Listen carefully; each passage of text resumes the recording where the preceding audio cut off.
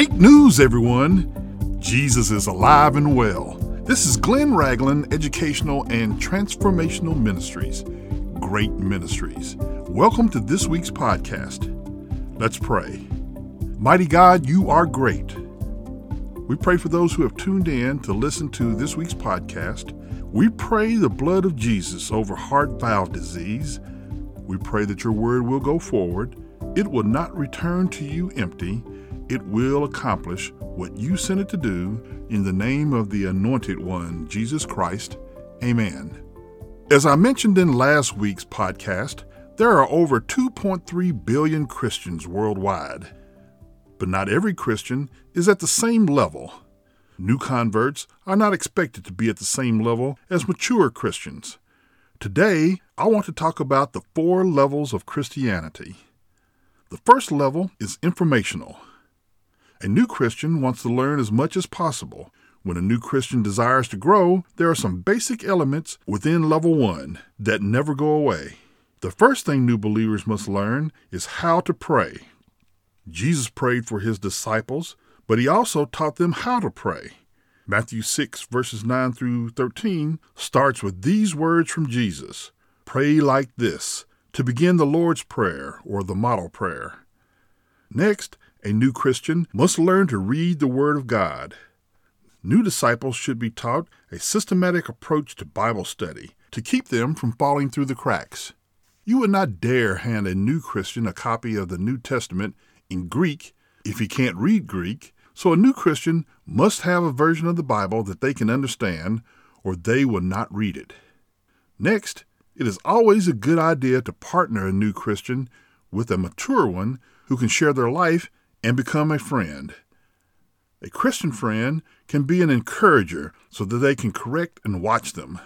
In addition to a personal friend, new believers should be encouraged to fellowship with other believers.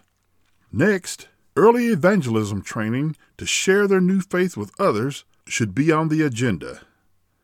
Finally, the first level of Christianity is completed when the role of the Holy Spirit is introduced so that new disciples can walk in the power of the Holy Spirit and not their own power. The second level of Christianity is revelation, both general and special revelation, of how we know God. Psalm 14:1 says, The fool has said in his heart, There is no God.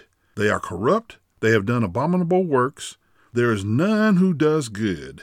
My friends, in general revelation, God is known through his creation and the government of the universe. Only a fool would deny intelligent design in creation. Once a new follower of Christ has read Romans 1 verses 20 through 23, they should now have eyes wide open, for it says, For since the creation of the world, his invisible attributes are clearly seen, being understood by the things that are made, even his eternal power and Godhead, so that they are without excuse. Because although they knew God, they did not glorify him as God, nor were thankful, but became futile in their thoughts, and their foolish hearts darkened. Professing to be wise, they became fools, and changed the glory of the incorruptible God into an image made like corruptible man, and birds, and 4-footed animals, and creeping things. My comrades for Christ, before we were saved, we all had images of God in our minds. After we have been saved, we realize that God is a spirit, and whatever image we may have come up with in our minds, God had already made it. It has been said that there are only 2 types of people in the world, the thankful and the unthankful. The thankful sees the blessings and the love of God in everything, and I mean everything. Our rejection of God's general revelation does not elevate our intelligence, it makes us fools. General revelation does not reveal Jesus Christ or his work of redeeming sinners. This is called special revelation, the revelation of the way of salvation. Hebrews 1 verses 1 and 2 reveals this about Jesus, proclaiming, God who at various times and in various ways spoke in times past to the fathers by the prophets. He has in these last days spoken to us by his Son, whom he has appointed heir of all things, through whom also he made the worlds. My brothers and sisters in Christ, when God spoke to the prophets, He spoke to them about his Son. Now Jesus is the message from God speaking to the people about God the Father. As a result, Jesus is our go-between, our mediator, our middleman, our advocate. The third level of Christianity is when you let Jesus live in you. My friends, Christ living in you means that you have decided to move self out of the way. The problem is, many Christians do not want Christ to have total control. They want him when they are in trouble. They want him when they are sick. They want him when no one else answers. But Jesus wants to rule and reign on the inside, not the outside. When a Christian reaches this level, they have surrendered everything. 2 Corinthians 13:5 teaches, "Examine yourselves as to whether you are in the faith. Test yourselves. Do you not know yourselves that Jesus Christ is in you?" Romans 8:10 relays this message. "And if Christ is in you, the body is dead because of sin, but the spirit is life because of righteousness."